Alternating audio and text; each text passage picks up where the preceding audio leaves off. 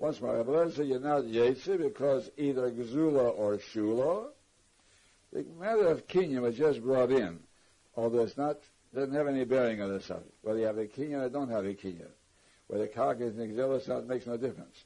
It's Gzula or Shula, but it's not Shulcha. Even if it came Shulcha by a Kinyan Gzula, Rabbi Eliezer will hold this puzzle because it's not Shulcha.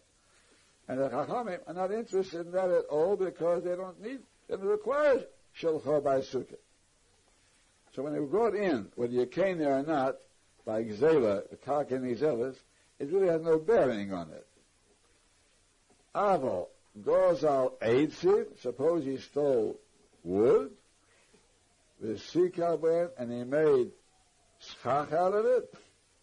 Let's say he put bamboos or branches over his sukkah, even though it's loose, not attached to anything. Divrei HaKoil, everybody holds, Ein lo eladim eitzim, that the person from whom it was stolen can only claim the value of the wood, the money for the wood, but he cannot force him to restore the wood itself to him. So now the Goslin owns the wood, and it's his sukkah, and even Rabbi Eliezer says Yetzi. Not only the Chachamim, they surely says Yetzi. So they don't require sukkah shalcha. But even Rabbi Eliezer will say Yetzi if you steal wood, because you steal wood and make a sukkah, it's a shino meiser, and it actually becomes yours. Now this needs a peresh, we'll learn immediately, but first say it inside. Two more lines in the Gemara, then we'll learn the Tesis. In the Gemara, from where do I know that? That goes out Eitzim, even Rabbi Eliezer agrees is Yetzi. Midiktoni, since we learned Dumya di Rishus Harabim, on the same level, similar to Rishus Harabim, by Sukkah Gzula, and also Mesaker Rishus Harabim, so we say they're both on the same level. Ma Rishus Harabim, just like Rishus Harabim. Karka, Lavdei, the land is not his.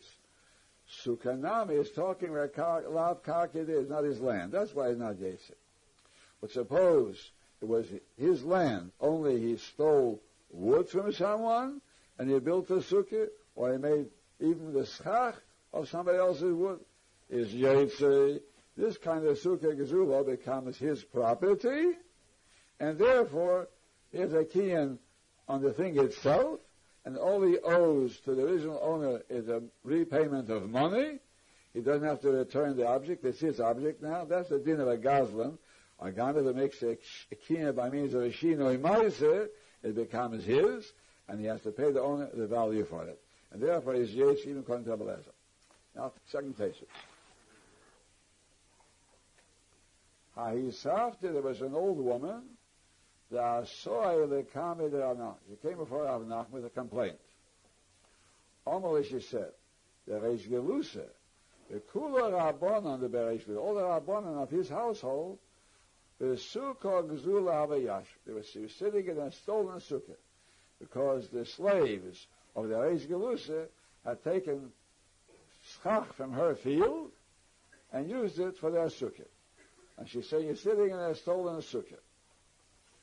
Sovcha, so she was crying out, making a whole fuss. Well, Ashkeba, Rav Nachman paid no attention to her. Almost she said, what do you mean pay no attention to me? You know who I am? It's a woman. Her father had 318 servants. My father had 318 servants. It was Avraham Avinu. Sovcha Kamach, he's shouting before you. Well, ask you don't pay attention to her? Nachman says, she's a loud voiced person. Peace means a loud voiced person. Pay no attention to her.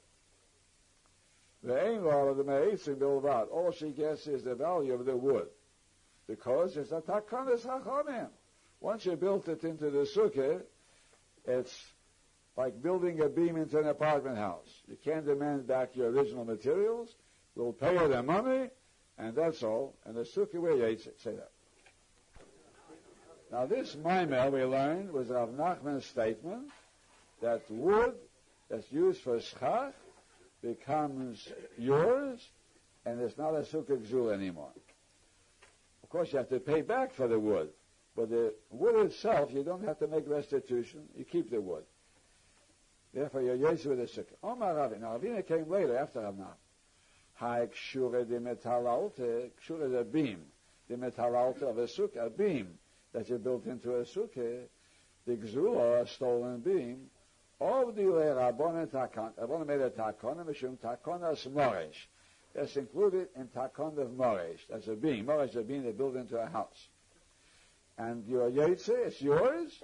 All you have to do is pay back the money. What's Ravina adding to Rav Nachman? What's the difference on wood that's used for schach?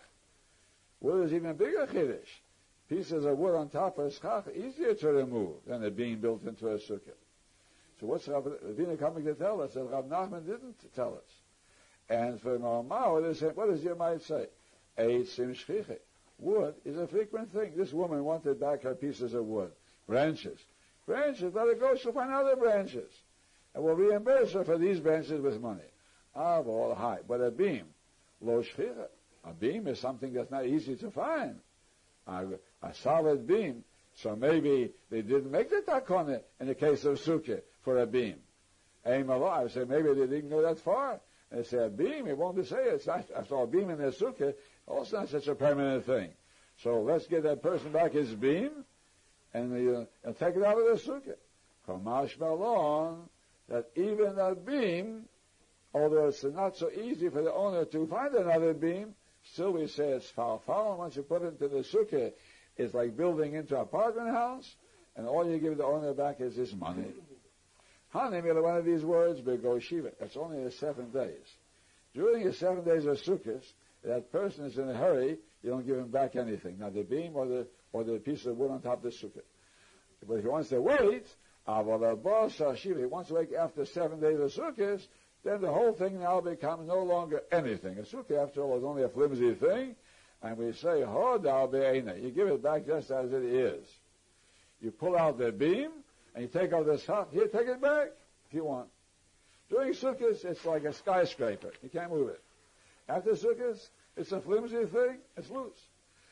But if you attached it with clay, suppose you attached the beam to the sukkah with mud or clay, that's already something else. Even after 7 days, you're able to give only money. That's the takon of building in. So when it's only loose and you can pull it out, so during Sukkot, you don't budge. It's a Sukkah. It's permanent. And if you want to be paid up right away, take money. You can't take back the object. After Sukkot, if you wait, you get back your object if it's not attached with clay. Say that.